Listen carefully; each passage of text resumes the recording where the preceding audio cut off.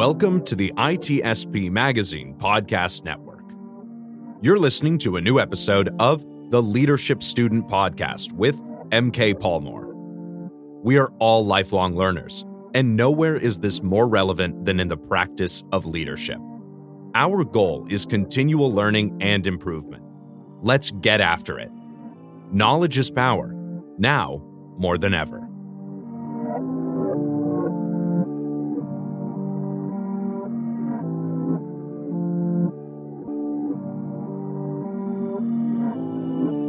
Hey everybody, this is MK Palmore. Welcome to a new episode of the Leadership Student Podcast.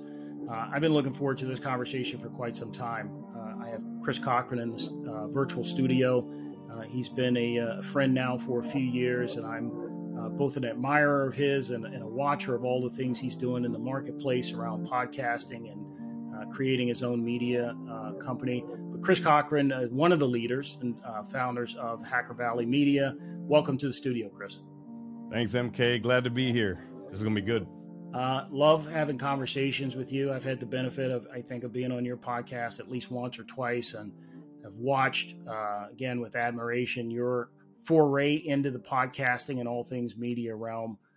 And I want to jump into the leadership discussion with you around what it takes from an entrepreneurial standpoint to actually sort of forge off on your own and become the leader of your own media element. And maybe we can start with just a little bit about your background in terms of what you were doing in tech when you and your partner decided to sort of strike off on your own. Yeah. So briefly, I've been in cybersecurity for about 20 years or so. I started out in the United States Marine Corps, hoorah. Hoorah. And I was at the National Security Agency doing technical intelligence. I went to United States Cyber Command as a contractor when it stood up. I did a round robin at some really cool places. I've worked at U.S. House of Reps, Mandiant, IronNet, United Technologies, Booz Allen Hamilton, and ended up at Netflix, of all places, leading threat intelligence. And that was around the time where I started dabbling into content. Started with a podcast, developed multiple podcasts, and then just continued my cybersecurity career from there. I led security operations for a little while. And then I really dived into my own entrepreneurial efforts, which is Hacker Valley Media. We've created probably 12 different podcasts. We've created web series that have won awards. We create commercials, short videos, documentaries, and even now working on animation. So really just trying to flex those creative muscles and get the messaging, the inspiration to all people in cybersecurity. So talk a little bit. I know your partner, Ron Eddings. He and I used to be colleagues at Palo Alto Networks and friends as well. How did you and Ron connect with one another and sort of establish the idea that, hey, we're kind of both thinking along the same lines. Let's actually do this thing. Yeah, so we met when I was at IronNet. He was a threat hunter and I was the intel guy. And then when he broke out and went over to the West Coast in Silicon Valley, we had parted ways for a little while, but when I realized I was going to Netflix, I reached out. I was like, hey, man, let's connect. I ended up staying with him for a few months, and he was already doing instructional content for cybersecurity practitioners. And then one day we just said, hey, let's hop on the mics, have a conversation, and the rest is history. It wasn't until you came on as a guest there in the studio, you said, I love working with entrepreneurs. I'm like, man, I haven't seen a dime for this. I've been putting money into it. And so when we started really thinking about like, how can this become a business? I mean, the rest was history. We started really hammering down around the time of the pandemic. And then ever since then, it's just been kind of this meteoric rise for the company and us as individuals. So did you guys, the two of you sit and have the strategy planning sessions around what the vision statement, what you thought it could be, and the pieces that you needed to put in place for it? Was that a job that you guys took on yourselves, or did you bring in help? What that look like? We did it all ourselves. I don't know if that was a stroke of genius or just plain dumb luck, but we did a think week a la Bill Gates right there in Silicon Valley. We took a trip up to the Redwoods and spent about 5 days disconnected from everything, just talking, scheming, collaborating about what we wanted this thing to look like. And, since then, we've really kind of used that experience as a touchstone, making sure that we're still on track with the vision that we had in mind. So both of you guys feel like leaders to me. Where do your leadership skills, your development and the practice of leadership, what's the origin story there? So I've always been a student of leadership ever since I was a little kid. When I was a little kid, I was in Marine Corps JROTC, and I remember, I was a good student, and I was really good in ROTC just because of my ability to remember facts, figures. I understood the customs and courtesies of the Marine Corps. I was in shape because I was the captain of the wrestling team. And so one day we needed somebody for pass and review, somebody to act as a first sergeant. And I just raised my hand, just volunteered, yeah, I'll do it. And then that just cascaded into a bunch of opportunities to become a leader. I think me raising my hand was the kind of the nail in the coffin of him, my ROTC instructor, saying like, hey, I want this guy to be the sergeant major of the entire county. He put my package forward. It ended up getting approved. That same year, that's when I became the captain of the wrestling team. And so I've always kind of like led into leadership. Like, how do I rally people around a cause? How do I rally people around the thing that they find passion in? And so ever since then, I've been, how do I become a better leader? How do I become a better leader? Going through the Marine Corps, you learn a lot about leadership. You learn a lot about good leadership, but you also learn a lot about bad leadership, which I think is just as important when you're finding that leadership style of your own. I constantly read books on leadership, constantly like tweaking and tuning my own approaches to leading different individuals. It took me very late into my leadership career because I always thought like, oh, I got it nailed. I know exactly how I want to lead everybody. But of course, you can lead people how you want to be led. That's a pretty good rule. But the best rule is leading people how they need to be led. And I didn't learn that until later on in my career. And so now I'm just like, I thought I had it figured out, but there's more to learn. There's always more to learn when it comes to leadership. Hence the title, The Leadership Student. And I think that you and I both share that belief that it's really an ongoing journey that you experience in terms of your development. And there really is no end state, because for everyone thinks that they've arrived at an end state, there will be a new scenario or a new experience that you have that tells you that you don't know everything about what it means to lead. So you mentioned the individual who sort of identified you when you were young. Was he one of one, or were there others in your youth that sort of poured in, or at least gave you the inclination or idea that, hey, you know what, Chris, I see you as being a leader. Why don't you go step forward and stand in front of that squad, that platoon, that group of folks, and then take on a leadership role? Was he one of one, or were there others? There were a few others. Daniel K. I learned a lot from him. He was my first real supervisor after the Marine Corps. And I mean, he let me fail. He let me fail a lot, and he held me accountable. And in that scenario, I probably grew the most that I would ever grow as a leader, because I thought that because of the Marine Corps, how structured it is, it's a little easier to lead. It's like, hey, here's your squad. Obviously, you got to listen to your squad leader. Boom, here's your mission. Go execute. But in the real world, people can it's like herding cats sometimes, because people go over here, they want to go over there, they want to do this thing. And it's almost like you have to manage expectations. You have to manage your resources. It's a little different than in the Marine Corps. But so he taught me a lot about that, held me accountable, just different mentors throughout the entirety of my career. I've looked at different people, even if, say, I have more leadership experience than somebody that I'm listening to, they might have something very specific that I want to learn from them. And so I never feel like that I'm in a place where I can't listen to somebody. Being coachable is one of those very important aspects. I remember I've been an athlete all my life, and I remember I was doing a stint as a power lifter. And I remember this young kid, he was phenomenal. He's doing great, killing it at meets. And one day he was like, yeah, I'll never be a champion because I'm not coachable. And I'm like, what? That's a mindset shift. You don't have to just say like, hey, that's it. I'm not coachable. No, I'm not going to listen to anybody. If he would have just turned that on just a little bit, you probably could have been one of the greats. But I always feel like if you're coachable, if you'll listen to people that know better than you, that have fought the fight, that have been through those experiences, that's just going to get you there much quicker than if you're trying to figure out everything on your own. You already mentioned this, but you talked a little bit about reading books on leadership, learning it from other people. What role do you think that continues to play in your developing style as a leader? Specifically, maybe the reading portion. Then I want to ask you about things like journaling. Yeah, so on the reading front, I listen to a podcast called Founders, which is all about the great founders in the past. What this guy does is he reads autobiographies and biographies about the great thinkers, the great leaders of our society. And every time there is a great book or a book that I feel like I need to read, I buy it. I have probably like 50 books sitting over there just waiting to be read, but constantly reading and getting the aspects of other people. Because if you think about it, if someone were to take their life story and put it into a book that you could read in about 8 hours, think about all the lessons that you could learn.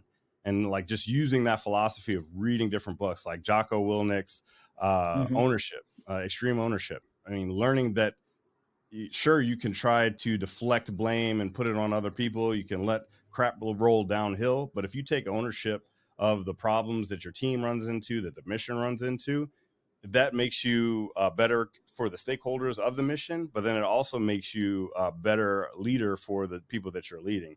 So constantly reading, constantly trying to get more knowledge, different ways of looking at things, because I think of reading as diversity of thought. And the more diversity of thought, the more experiences that you could take on, even if it's secondary, the better you're going to be as a leader. So it's oftentimes challenging to set aside time to read. Um, Yeah, it's very time consuming, actually. it is. What kind of reader are you? Are you the kind that end to end in the book and you get through it pretty fast, or do you just dive in on the places that you think might be interesting to you? A little bit of both, depending on the book. If there's a book that just hooks me and I'm like, oh, funny enough, it took me a long time to read this book, even though I knew that it was something that I needed to read. But Range by Dave Epstein. It's about how everyone thinks that you need to be a master of one, but actually having range is useful. I burned through that so quick because every single page, every single story resonated with me. And but some other books are more textbook like, so I do a lot of study on social neuroscience, and that's more of a like, hey, I'm going to jump to a chapter, I'm going to digest some things, see how it sits with me, see how I can apply it to my creation, to my leadership, and then just keep it moving. So I'm a mix of everything. I'm also a subscriber of Blinkist, which I think is a pretty cool application that boils books down to their 10, 11 best points. And if I see something that's like, oh, wow, I need to read this book, then I'll just go and read the whole book. So yeah, you might be touching on something I may need to explore in a blog or something around the idea of how sort of the new way to consume information Mm-hmm. might impact your development as a leader, because the traditional stuff like you mentioned, I go read books, maybe I listen to some TED Talks. You certainly in your professional life experience leaders in different ways because you're working with and for different people, hopefully taking the good stuff, leaving the bad stuff on the table. I'm wondering what kind of impact you think the role of technology plays on how we view leadership now. Yeah, I would say that it is easier and harder. It's easier in the sense that you have access to more information, right? Whether you need facts and figures for leadership styles, understanding people, getting access to other research, access to other ideas and leaders. But then there's also a lot of bad out there. There's a lot of conflicting information that you're then having to analyze to see what is the truth and in your reality, what is the truth in the global sense. So I think it's both easier and harder. There are things that I think can benefit leaders from a technological standpoint, but then are also things that could become crutches. For instance, everybody uses Chat GPT now for different Mm-hmm. reasons. If you're utilizing Chat GPT to write thank you letters for your team, that's something that I don't think you should outsource to a machine. I think you should actually go through the motions of thinking about what do I want to say to my team, and why did what they say or what they did resonate with me, with the mission, with the business. So I think technology should be used in leadership, but I don't think should be used as a crutch. So you mentioned team development. You've had probably a lot of exposure, more than most, having served in the Marines. You see a method of sort of team building exercise. What's been your vision of team building in the private sector? I'm interested to hear maybe um, the challenge to actually building cohesive teams in the private sector. Yeah, so I got a little bit of a cheat code for that. Very early on, I would say around my time at Mandiant, I learned about Simon Sinek, Start With Why. And Start With Why was really geared towards businesses and then individuals. But I thought, what if I could use this specifically for my team? What if we could craft what our team identity is together? Because I think a lot of the times that you find whenever you assume a team or build a team, they're still individuals at the end of the day. There needs to be a process for getting everyone into alignment. And if you allow the team to provide input to what is our mission, what is our vision, what is our values as a team, people automatically take on ownership of the team as well. And when someone has ownership of the team and they identify as a team member of that team, they're going to perform much better than if they feel like they're an individual that's just punching the clock and going to work every single day. So that's one thing that I always take folks through is this mission, vision, and fact finding, this value finding mission of figuring out what do we care about as a team and how do we move forward in that same identity.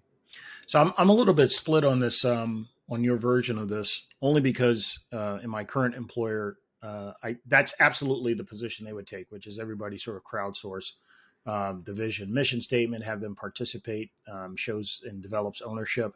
But the challenge, I think, in that model is that you get into a point where decision becomes democratized, and it actually slows down the ability to execute, because the bigger the team gets, guess what? If I give you a team of 50 people, you're going to get 61 different opinions as to how to tackle any one particular problem. It's like it's like everyone's got a good idea. At some point, the leader's got to like pick the decision or pick the choice and pick the direction of travel and go. How do you feel like what you just described, which again, I absolutely believe in that as a core component of the foundation, but how do you then evolve that into something that's functional and scalable? Oh yeah, I'm definitely not saying that this process is the leader being a napkin in the wind. It's the leader that's taking input from the rest of the team. And if you have a team of 50, I hope it's not a team of 50 direct reports. I'm hoping that in that team of 50, there's like 5 to 6 leaders that you're working with. So then you do that exercise with those 5 to 6 leaders. So you're on the same page. And so when they go to execute, they have that team identity, the values, the mission, the vision in mind. I would say that when you're doing this process with your team, you're taking in input and you're putting that puzzle together with your vision in mind for where you headed as a community or as a team. Because sometimes one of the rebuttals that I received for this was, well, you shouldn't pick your mission because the organization should have picked your mission. They wanted you to build this team for X, Y, and Z reason. Mm-hmm. Why would you even describe crafting the mission with your team? Even if it's the same exact mission, even if you say, all right, this is our mission, this sentence, like, we're the threat hunters for this organization. Even if you put your own language on it, it's the same thing. If you were to say it 3 different ways, it's the same exact thing, but you chose the words that went onto that page. You're still going to take that on as having ownership of what that mission is. So I think even going through that exercise, whether it's the leader that's dictating what that mission is, whether it's the business, still having people feel like they can have input to what the mission is, even if their input isn't taken at wholeheartedly, 100%, I still think they feel involved in the creation and the mission at the end of the day. Yeah, good point. I talk a lot about, certainly from my perspective, I've learned more from my failures than I have from my successes. Is there anything in your leadership past that sort of sticks with you? You can anonymize any data here, retelling any story, but is there anything that sticks with you that just really changed your perspective on leadership? Absolutely. And it was, I kind of alluded to it earlier in the episode where we were talking about leading people how they need to be led. Because I thought, coming, from where I was coming from, I was like, oh, I got leadership figured out. I'm going to give everyone as much freedom to do their work as possible, because that's how I want to be led. I don't need to be micromanaged. You give me a mission, you give me my resources, and I'm going to go execute. And I thought that, I'm going to just lead everyone that way. I want people to do their best work. I'm going to give them the support that they need. But for all intents and purposes, it's going to be on them to execute their mission. And then one day I received a message from my boss to say, hey, I want to have a conversation with you. Got on to have a conversation. And one of the people that were on my team went and complained because they felt like I wasn't valuing their work. I wasn't supporting them. And I was completely taken back. I was like, whoa, wait, where did this all come from? I had no idea that this was going on. This person felt that as though, because I was saying, hey, do your best work, go figure it out yourself, they felt like I was leaving them on an island on their own. I was meeting with everybody about every other week or something like that. They needed much more frequent touch points with me. And so I realized you can't lead everybody how you want to be led. You have to lead people the way they need to be led. And so if they need a little extra time, they need a little extra attention, a little more direction, then you have to kind of tweak and tune your leadership abilities to get the best performance out of them. Am I saying that you have to bend to the will of every single person that you lead? Absolutely not. But if you want to get the best performance out of people, you have to tweak and tune your own leadership style, sometimes to fit the mission and the person at hand. No, this is a fantastic point you're bringing up. And it's something I struggled with as well early in my leadership career, because our backgrounds are very similar. Mm-hmm. Very similar inoculation, or some might call it brainwashing. Yeah. And so I come from my experience in the Marine Corps, and I go into this massive organization, the FBI, thinking that leading is basically the same no matter where you go. And over the course of my career, there have certainly been situations that have taught me exactly what you just described, which is not everybody needs the same style of leadership employed upon them or with them and in conjunction with what they need. And you, as a leader, you have to identify that. Happens over time. It's not something that happens overnight. But if you've got even a small team or a fairly large team, you begin to recognize the individual needs of folks and how to get the best out of them. And that's kind of that's the tricky part. The frame of reference I think leaders have to take is, how do I get the best out of that individual, which can be a challenge. Again, if you're focused elsewhere and you're just like, okay, I have these 20 people assigned and my job is to generate X number of widgets, and my God, we're not meeting that quota. Right. You got to figure out how to dig in and make that happen. I skipped over this, but journaling, time for reflection. Like, how do you do that as a leader yourself? Is it you're a very busy guy? How do you even have time to reflect? Yeah. But what do you do in that regard? Yeah. So one thing that I've done is I'm terrible at journaling. I always start it and I never keep up with it. I do get to write from a creative sense, so I almost view that as my way of journaling. But one of the things that I really got into is gratitude. And I'm sure you've heard the process of people writing down, hey, write down the 3 things you are grateful for today. It could be something big, it could be something small. And I always thought, I was like, that's interesting that most self-help books, most self-help courses, they tell you to do that. And it wasn't until maybe a couple years ago where I realized why that is. And it's actually based in neuroscience. What happens is you are looking for things that you're grateful for every single night. Maybe it's morning, maybe it's afternoon, maybe it's during a specific time during the day. But your brain starts to say, okay, this guy's going to come in and he's going to try to think about these things that he's grateful for. And he's been doing this for the last 90 days. To beat him to the punch, what I'm going to start to do is I'm going to start to notify him as these things of gratitude start to occur in the moment. So you're programming yourself to identify those moments in which you're grateful for. And so in the moment, you start to say, that's a moment that I'm grateful for. Instead of saying like, all right, let me think back to what I could be grateful for, your mind starts to be programmed to identify those moments of gratitude, which can increase job satisfaction. It can increase joy, contentment, happiness, just complacency in a good sense when it comes to your family, your job, your role in life. You find those grateful moments and boom, life just gets a little bit easier. I don't know if you read anything from Brene Brown, but she wrote things like Dare to Lead. A lot of times joy is followed up by fear. And she said the best thing that you can do to combat that fear, like if you go and you look at if you had you've had kids, I've had kids. I remember walking in, seeing them in their little cribs as completely vulnerable and beautiful and innocent as possible. And you get that sense of joy, but then immediately that joy starts to fade away because you're like, what if something bad happened to them? What if they got sick? What if somebody did something wrong to them? What if they don't turn out how we would want them to be and they become a criminal, right? You start to think about all these things that might not ever happen.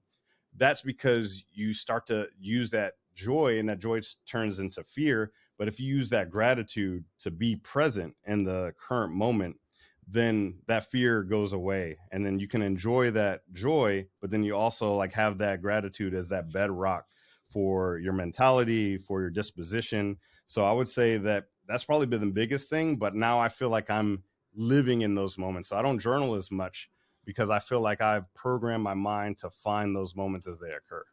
So you mentioned neuroscience twice now in the conversation. How are you using your education in neuroscience to? You just described, I think, really one of the solid ways. That was a fantastic example you gave. It sounds like an area that you feel like you can leverage to better yourself, better life's experience. All the time. Yeah. What's the catch there? How'd you get started in that? So the catch was I had this idea for this study because I got really obsessed with attention, not attention like ADHD attention, but attention in social media, right? These influencers become influencers. How do they cultivate attention? From a psychological development perspective, why do we need attention as children, right? We've seen studies where kids have gotten sick or even died just by lack of attention from the adults that are taking care of them.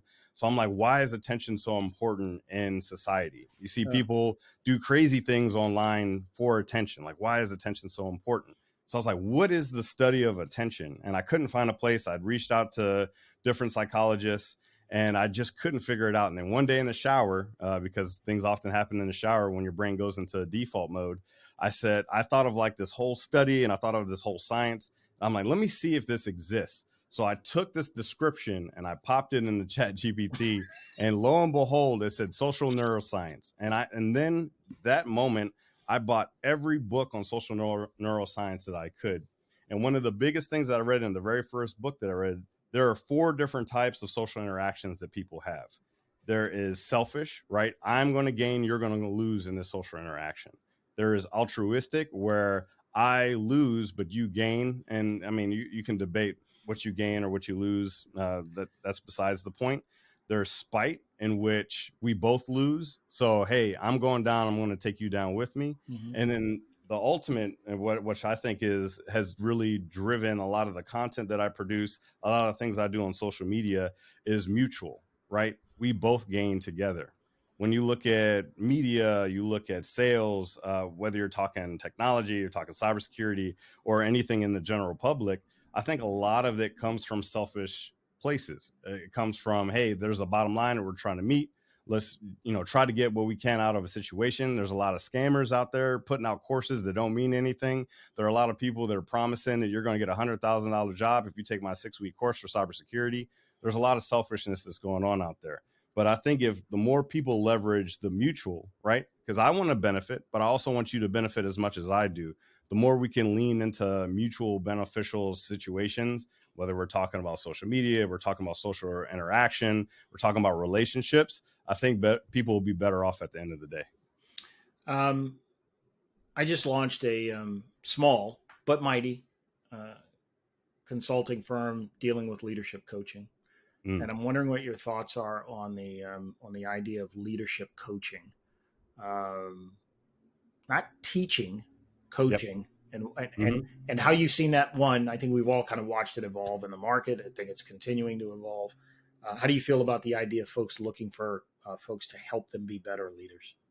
I think the moment you start looking for help as a leader, you just became a better leader.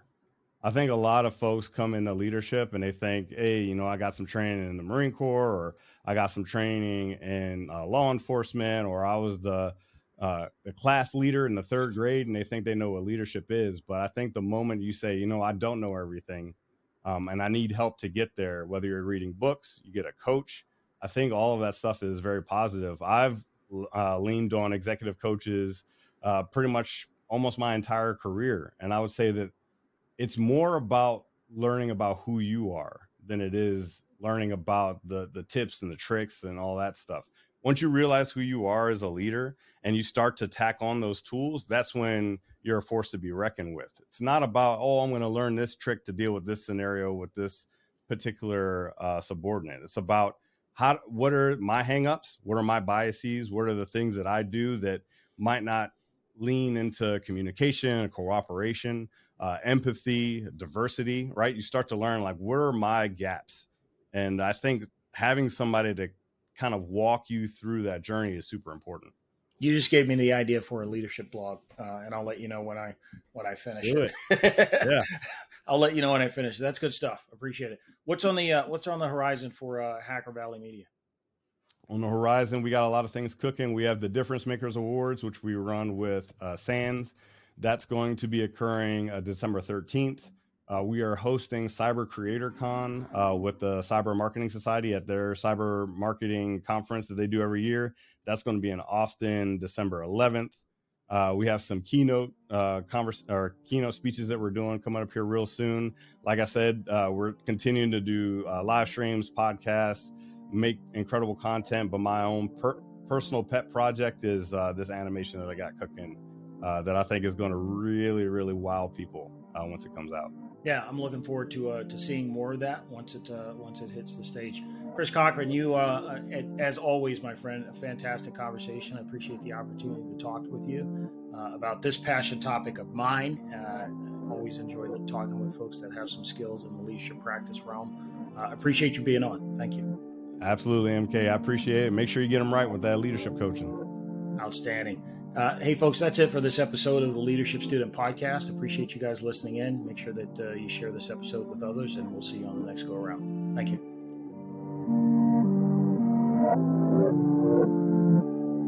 We hope you enjoyed this episode of the Leadership Student Podcast with MK Palmore, part of the ITSP Magazine Podcast Network. If you learned something new and this conversation made you think, then add this show to your favorite podcast player, subscribe to the ITSP Magazine YouTube channel, and share the ITSP Magazine Podcast Network with your friends, family, and colleagues. If you represent a company and wish to connect your brand to our conversations and our audience, visit itspmagazine.com to learn how to sponsor one or more of our podcast channels. We hope you will come back for more stories and follow us on our journey.